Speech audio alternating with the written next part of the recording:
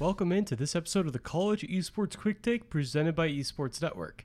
I'm Mitch Reams, and I'm taking a vacation this week. We only launched the College Esports Quick Take in August of this year, and so far the response has been awesome. Thank you everyone for coming back in and day out. But with that being said, I'm taking a break to go visit family, and the College Esports Quick Take will look a bit different this week.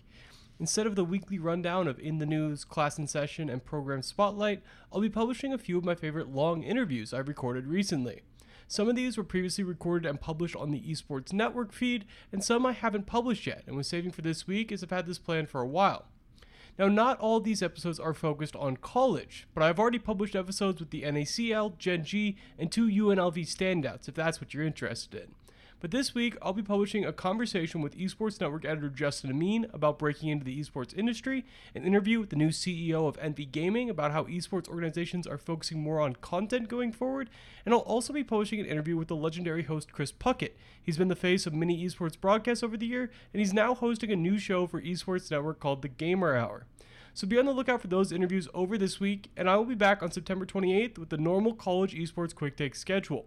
Again, thanks everyone for supporting the show through the first 2 months. It's been awesome to see people flocking to this show so quickly. Adios for now, and I'll be back next Monday.